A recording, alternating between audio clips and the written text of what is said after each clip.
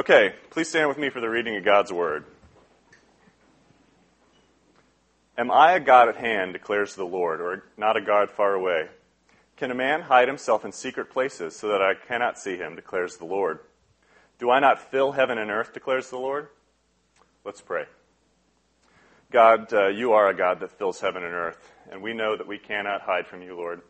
And we pray that you will just make our hearts in such a way that we don't want to hide from you, Lord, but expose every dark place so that we can be washed white as snow and be useful workers to you, Lord, in this kingdom. In your holy name, Jesus. Amen. Please have a seat.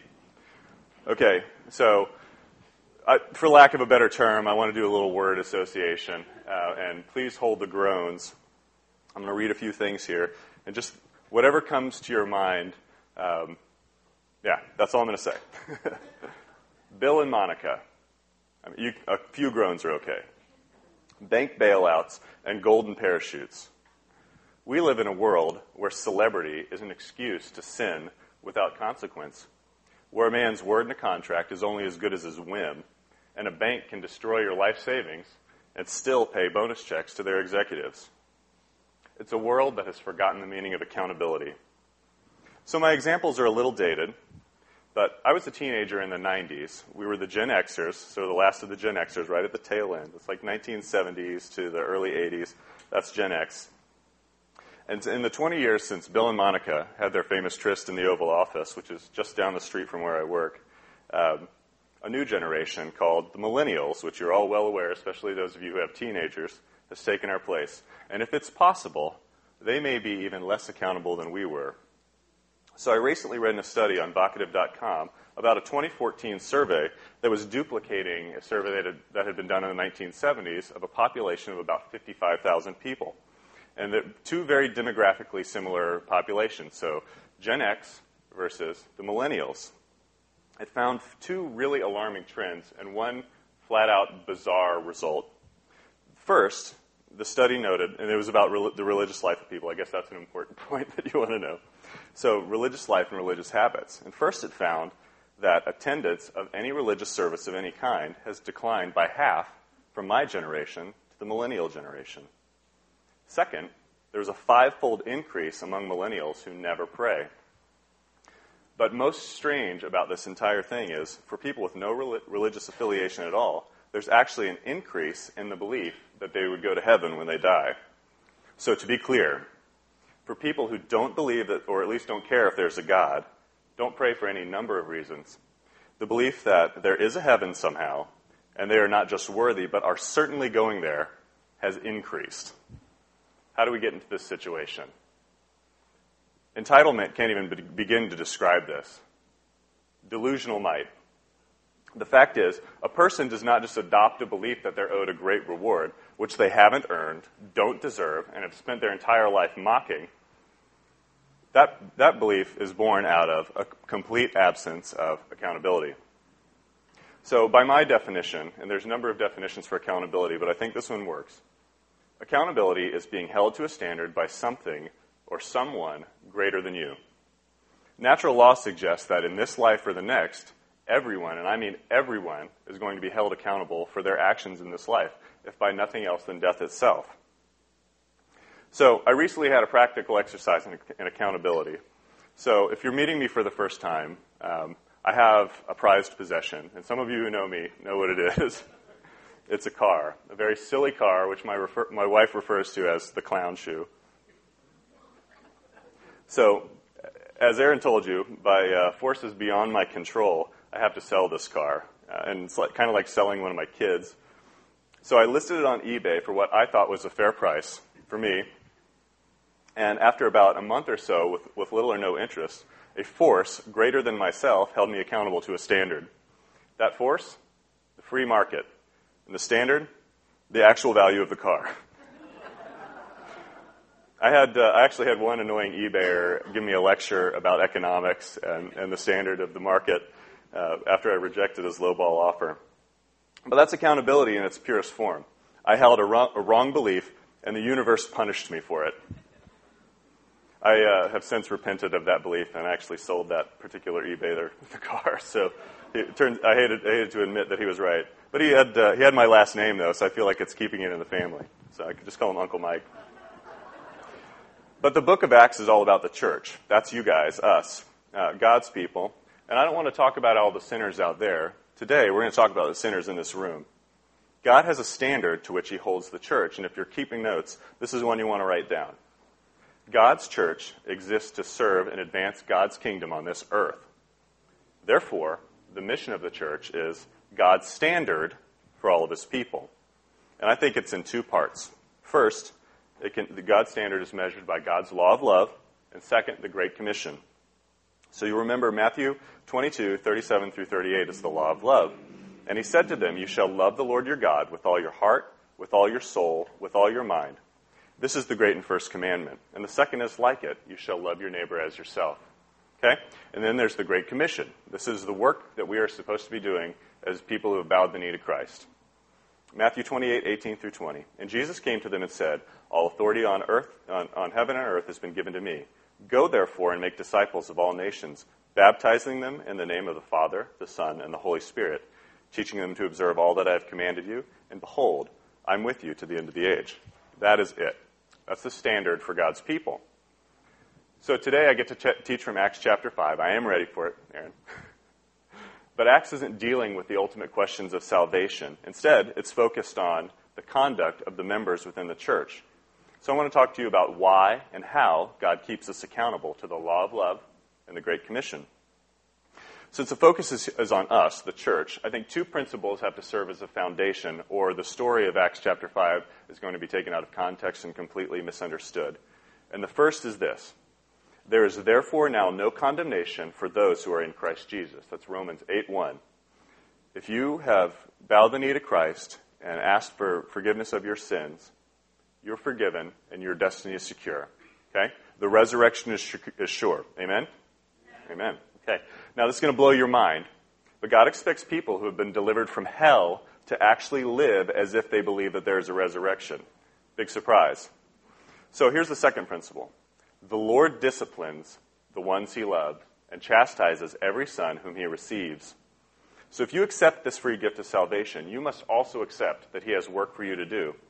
And since your sin nature is at odds with this work, his discipline is necessary to transform us into useful workers. So some of you may be very familiar with God's discipline. I know that I am. But others of you might not be so familiar and kind of still have this idea that God's sort of like a sweet old lady who's never going to really, come down on you or get mad at you. But I don't think we should confuse God's patience in dealing with us as approval for our sinful choices. Jeremiah 23 says, "Can a man hide himself so that I cannot see, declares the Lord." God's going to hold each one of us accountable. So Aaron taught last week from Acts chapter 4, and this is where we learn how God motivated his people to extreme acts of generosity. And this is what he did in order to establish his church. People were selling all that they had and meeting the needs of the others as they had need. And Aaron got mad at me because I made a Bernie Sanders joke, which I took out. Bernie Sanders! No, he has no clue what these guys were doing. He wants to take your money and give it to everybody as they had need. So that's a completely different thing, right? I'm getting real political here, but I'm not a pro, so I can do that, right? Okay, sorry. It's easy to focus on the great deeds that these folks were doing, but what we need to see is why were they doing them. I think it's simple, because God put it on their hearts to do it. That simple. It wasn't about position. It wasn't about prestige. God gave them a mission to finance the early church and to finance the work of the apostles and meet the needs of the poor. So that's exactly what they did. You see, that's God's law of love. Acts 4:33 is a key, and you'll remember this from last week. With great power, the apostles were giving their testimony to the resurrection of the Lord, and great grace was upon them all. Okay, that's the Great Commission. So God reaped a good harvest among those who faithfully obeyed the call to give in Acts chapter 4. Many were saved, and all who participated were blessed. So they obeyed the law of love to facilitate the Great Commission, and the result was lots of people were saved. And that's part of the joy of being accountable. If you trust in God and you trust in his promises, you get to be part of the reward, and you get to be part of that harvest. But that's not what we're here to talk about today. Today, we're talking about God's expectations for accountability for the people in this room. Turn with me to Acts chapter 5. Okay? Here we're going to learn about a couple who thought they were making a plot to deceive the apostles. But in fact, what they were doing was making a plot to deceive God himself. So let's see how this works out for them. Let me take a little drink real quick before I get here. Sorry, I'm a little hoarse. Which I actually learned yesterday from Mary Ann is one of 2 service animals that you can take into Mary Ann Medical Center. A little horse or a dog. Nobody's done it, though, so if you're the first to do it, I think that's a world record. All right. Verse 1. But a man named Ananias, with his wife Sapphira, sold a piece of property. And with his wife's knowledge, he kept back some of the proceeds for himself, and brought only part of it and laid it at the apostles' feet. Okay, stop. So here's the plot. They had some property. They were planning to sell this property, but they weren't going to bring all the money. Now, I think what's missing from the story is there was an expectation that they were going to bring everything, and so they wanted people to think that they were bringing the full amount. Okay, so the goal here was to reap the adoration of the congregation for doing this good work. It's a very big, bold thing that they're doing. Okay, I want to make a distinction here. Was this sin unintended, or was it intentional? Intentional, okay? So they weren't just tempted to sin and then they just wandered into it, right? They made provision for their sin and then they carried it out. So this was intentional sin. Okay, verse 3. But Peter said, Ananias, why has Satan filled your heart to lie to the Holy Spirit and keep back from yourself part of the proceeds of the land? While it remained unsold, did it not remain your own? And after it was sold, was it not at your disposal? Why is it that you have contrived this deed in your heart? You have not lied to man but to God. When Ananias heard these words, he fell down and breathed his last. And fear came upon all who heard of it, and the young men wrapped him up and carried him out and buried him. So what do we have here? Sesame Street word of the day. Accountability. Can you imagine if Aaron had this tool in his toolkit? So what Peter simply did in the story was point out the error. It was the Holy Spirit who did the accountability, right? But this is why Aaron's got a pretty hard job here, because he's got to keep all of us scoundrels accountable. Pastors are charged with an even higher standard than the rest of us are. If you don't believe me, read James 3:1. You'll see what I'm talking about. But we could really help him out by holding one another accountable, and I think that's part of our mission here. So verse 7. After an interval of about 3 hours, his wife came in, not knowing what had happened. And Peter said to her, Tell me whether you sold the land for so much. And she said, Yes, for so much. But Peter said to her, Why is it that you have agreed together to test the Spirit of the Lord? Behold, the feet of those who buried your husband are at the door, and they will carry you out. Immediately she fell down and breathed her last. When the young men came in, they found her dead, and they carried her out and buried her beside her husband. And great fear came upon all the church and all who heard of these things. So, bam, double accountability. God is nothing if not consistent. So I feel like now would be a great time to take him an offering for the building fund. We'll have to wait till the youth group gets here with their shovels. Okay, but I know what you're thinking. Why did God just strike them dead? And follow-up question, am I next? And I think the simple answer is Ananias, yes, no. Maybe. It's always maybe. But the simple answer is Ananias and Sapphira got what they deserved. It's wrong to look at these verses and think God is cruel or vindictive. God is just a God of consistency. He's the same yesterday, today, and forever. He simply set a standard and held the standard. Ananias and Sapphira would have been familiar with the verse in Proverbs that says, There is a way that seems right to a man, and in the end is death. What's missing from that verse? A timeline. God never said when. Okay?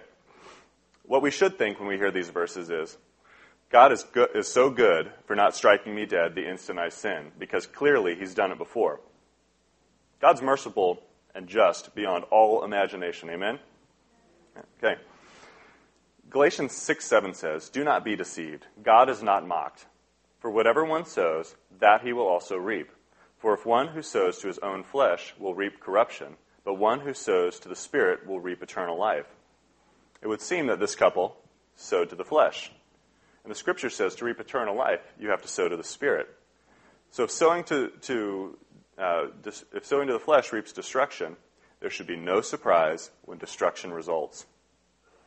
So you got to know that when we're saved, we don't suddenly lose our sin nature. We do, however, get the Holy Spirit, which makes us able to obey the commands of God. It's Romans 8:3-4. Now this verse says, great fear came upon the whole church. I think Luke couldn't be more understated if he tried. Of course great fear fell upon the church. I mean, I've never been in a place where two people simultaneously dropped dead in one day, but that would mess me up for a little while. And I don't know much about Ananias and Sapphira because not much is said about them in the New Testament. But I think what we do know about this is they're church people, right? Just like us. And if God deals with his own like this, how much do the folks out there have to fear? Okay? So I want to ask you a question. Where does the sin lie in the story? Okay?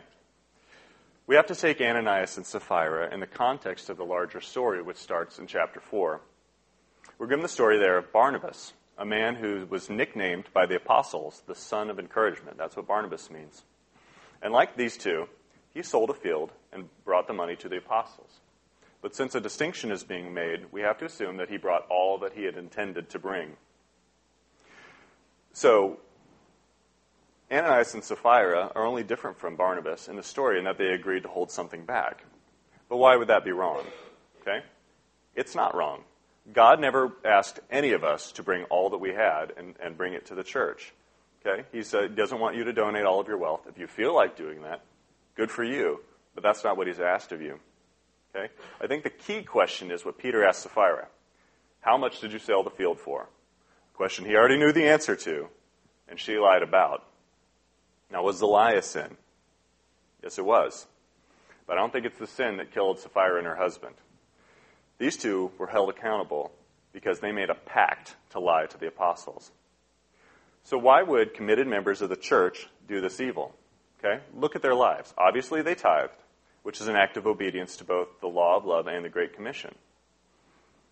Can I suggest to you that lack of accountability in small things led to great accountability once their sin had reached its fullness?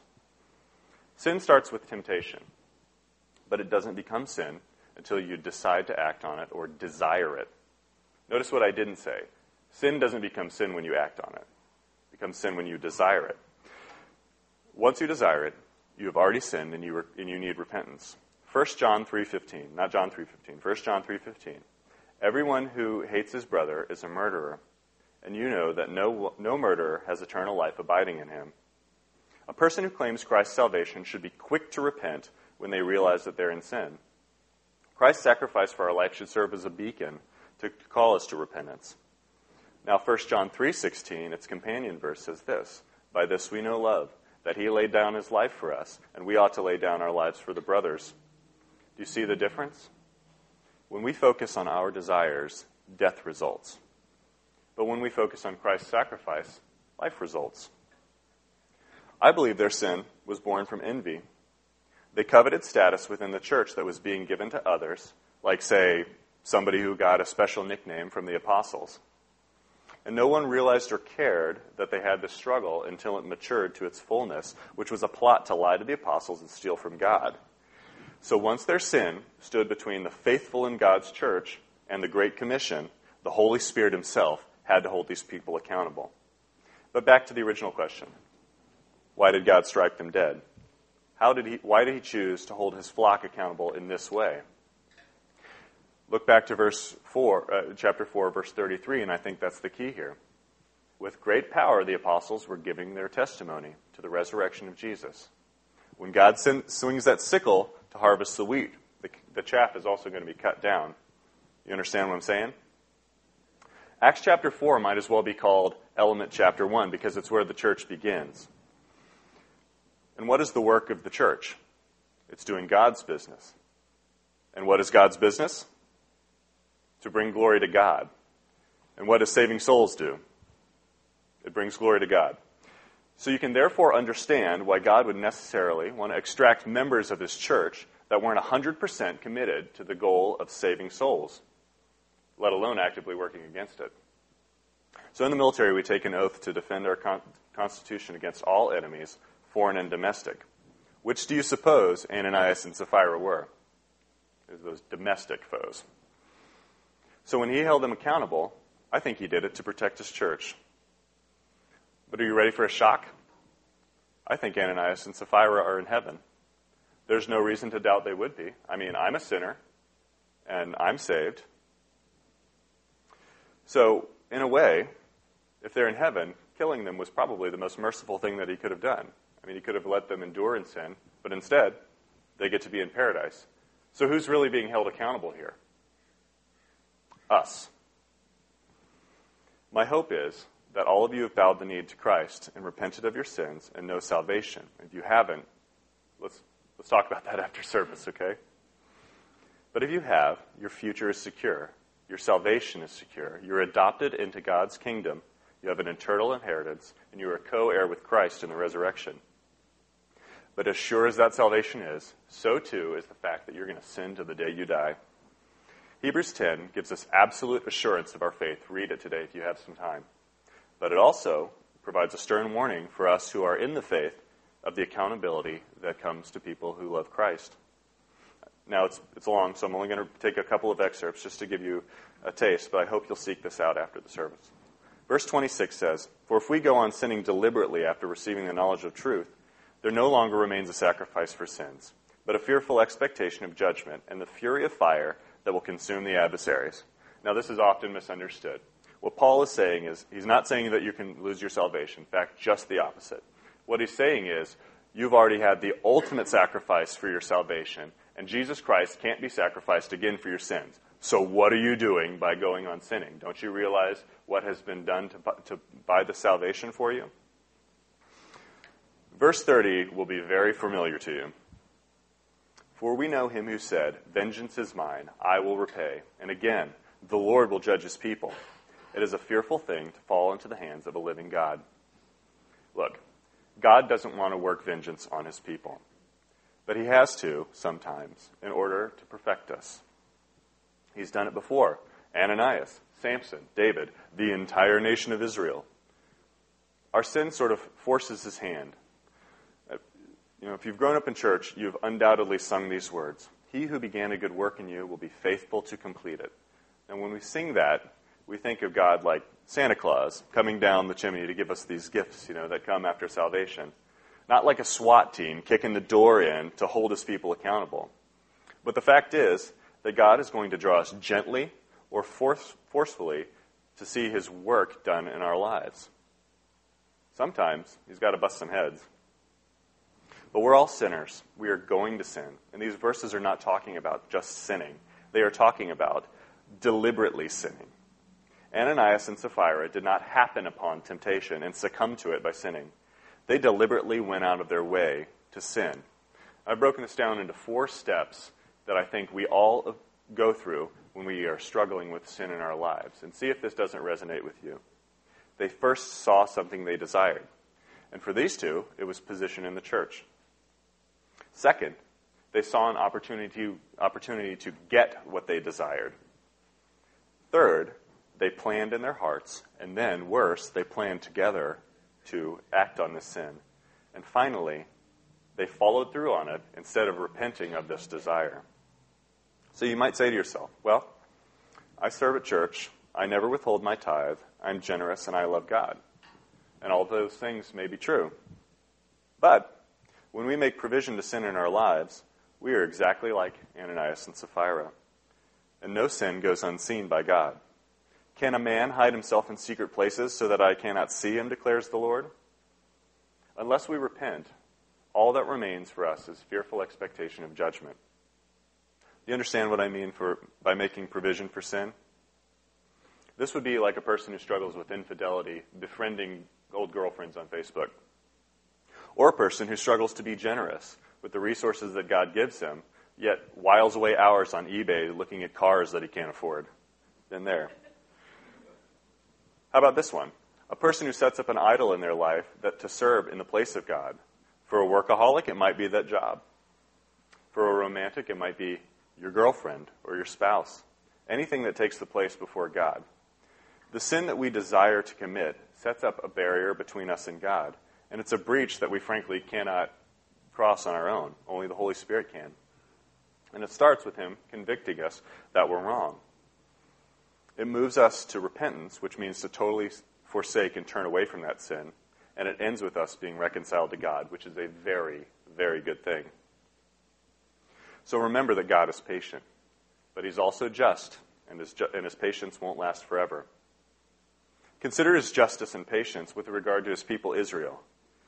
God sent his chosen people into exile for 70 years because they would not repent and they would not keep the Sabbath. But keep in mind, he gave them nearly 400 years prior to that to do so. And then he finally just had to deal with them.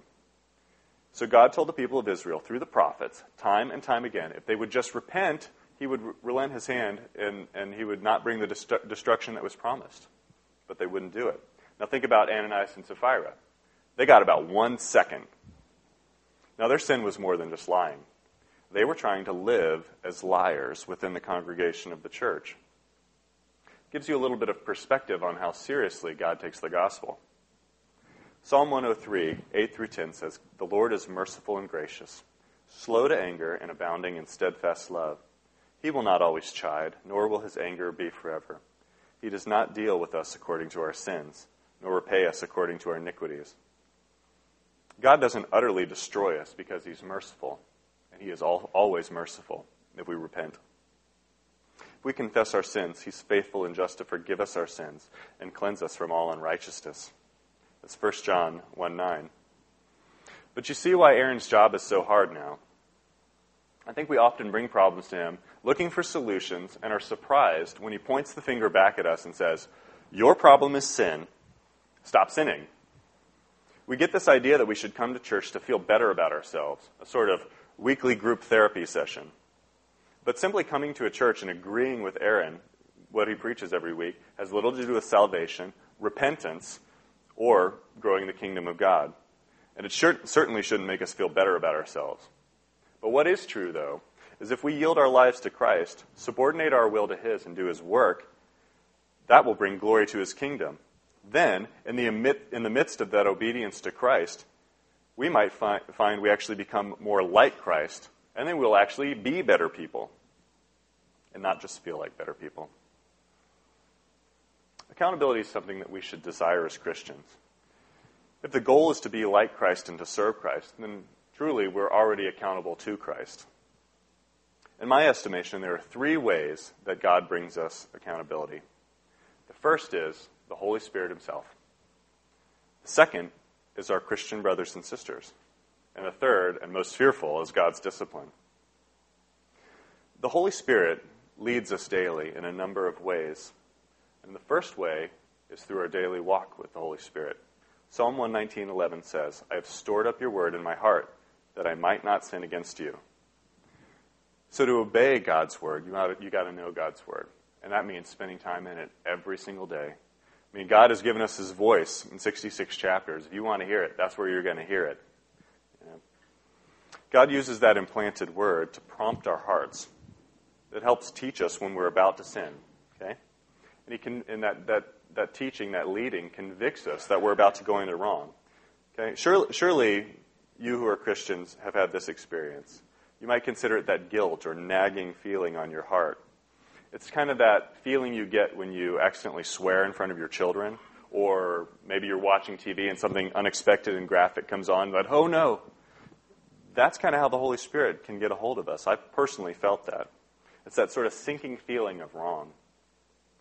But the Holy Spirit does more than that. I mean, he will supernaturally lead us into righteousness. So using that prayer life, using that implanted word to tell us what's wrong so that we make good choices. But he goes beyond that. Everyone here knows Psalm 23. "The Lord is my shepherd, I shall not want. He makes me to lie down in green pastures. He leads me beside still waters. He restores my soul. He leads me in the paths of righteousness for his name's sake." If you yield to the Holy Spirit, he is going to lead you to places where it is difficult to sin. For example, teaching your children and obeying and serving in church are both good things, right? Both of those things please God. But also, they present obstacles to sin.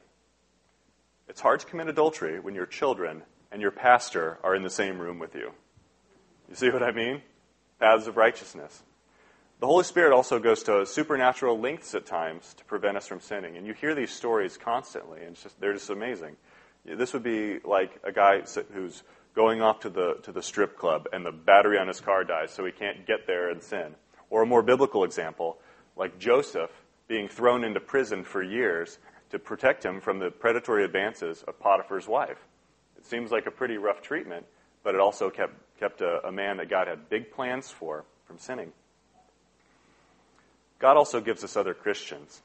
And this is one of the greatest blessings. These people in this room here, can be such a method of accountability and a way to lead you to righteousness. But they have to be following the Holy Spirit too, in order to provide loving, non-judgmental support of one another. We should be judging ourselves, but supporting one another. And sometimes supporting one another means having those hard conversations that a person's not really willing to hear. As a minimum, this church and all churches who love God and are obeying Him should have deacons and elders holding the congregation accountable. It's 1 Timothy 3. But Jude 20 through 23 is probably the most succinct guidance for us holding one another accountable. So keep this in your hip pocket. But you, beloved, building yourselves up in the most holy faith and praying in the Holy Spirit, keep yourselves in the love of God, waiting for the mercy of our Lord, Jesus Christ, that leads to eternal life. And have mercy on those who doubt. Save others by snatching them out of the fires, to show mercy with fear, hating even the garment stained by the flesh. It's our duty to pull one another from that fire. So in Jeremiah and Ezekiel, there's this concept of the watchman. The watchman's the person who stands guard on the wall in the city and seeks out danger and blows the trumpet. We should be watchmen for sin in others' lives so they can avoid this doom of judgment that awaits for those who are engaged in it. We need watchmen in this church. So this is where Christians put their money where their mouth is in their walk with God. And I'm not talking about people who are pointing out sin. I'm talking about people who are having sin pointed out in their lives. Will you allow others to point out sin in your life so that you can be saved from God's wrath? Or will you reject your fellow Christians and sit in fearful expectation of God's judgment? Psalm 118:26. Blessed is he who comes in the name of the Lord. If somebody is pointing you to righteousness and pointing out error in your life, you can rest assured who sent that person to do it, because it wasn't them. It was the Holy Spirit, and you better listen. The last and most fearful way, if we refuse to listen to the prompting of the Holy Spirit, the supernatural links that he goes to save us from ourselves, or even our Christian brothers, is God's discipline. All you got to do is think about Ananias and Sapphira. God's discipline is the last resort. When the gentle prompting of that Spirit and the council of brothers fails to correct us, we leave him with no recourse. He's going to protect the mission of this church. Ananias and Sapphira could have repented of their sins that preceded the plot to deceive God, and they wouldn't have been swept away. But God's not going to let the mission of this church and the accomplishment thereof be affected by our sinful choices. He's going to deal with us. So we have a choice today. Are we going to choose our will, or are we going to choose God's standard? Will we allow our brothers to be consumed, or are we going to pull them from the fire? The story of Ananias and Sapphira paints a fearful picture of what happens to people when we choose sin over God. But the fact remains, each one of us who's declared Jesus Christ as our Lord says that loving him, loving others, and putting the mission of this church first comes before our desires. But when we choose sin, as Hebrews 10 says, we trample underfoot the sacrifice of the Son of God, Jesus Christ. So that's why we come to communion each week, to remind ourselves of the sacrifice that God made when he sent his Son to die on the cross and what it took to get us that salvation. And that should remind us of the importance of why holding one another accountable is so incredibly important, so we can participate in that great harvest that God has. It's also why we give our tithes and offerings, to show God the appreciation that he loves us enough to discipline us as if he's our children, or because we're his children. You know, I don't discipline your kids. I discipline my kids because I love them, and I want to see that they can be all that I desire for them. Here's a verse I want you to consider, and I want you to think about your hearts. And perhaps today is not a day that you take communion. Okay? Perhaps today is the day that you give to God and you say, I've got something I need to deal with in my life. This is 1 Corinthians 11:27 through 32. Whoever therefore eats the bread or drinks the cup of the Lord in an unworthy manner will be guilty concerning the body and the blood of the Lord. Let a person examine himself then, and so eat of the bread and drink of the cup. For anyone who eats and drinks without discerning the body eats and drinks judgment upon himself. That's why many of you are weak and ill, and some have died. But if we judged ourselves truly, we would not be judged. But we are judged by the Lord. But when we are judged by the Lord, we are disciplined, so that we may not be condemned along with the world. God's discipline is what prevents us from that condemnation. So when it comes, say thank you. You guys ready to play me off? I did the thing. I stood off to the side. Come here, muscles. Get this out of here so I can pray. Thanks for letting me be here this morning. I appreciate it. Next time, maybe he'll give me a happier topic. No, it is a happy topic. So, I'm not singing, so I'm going to stand over here.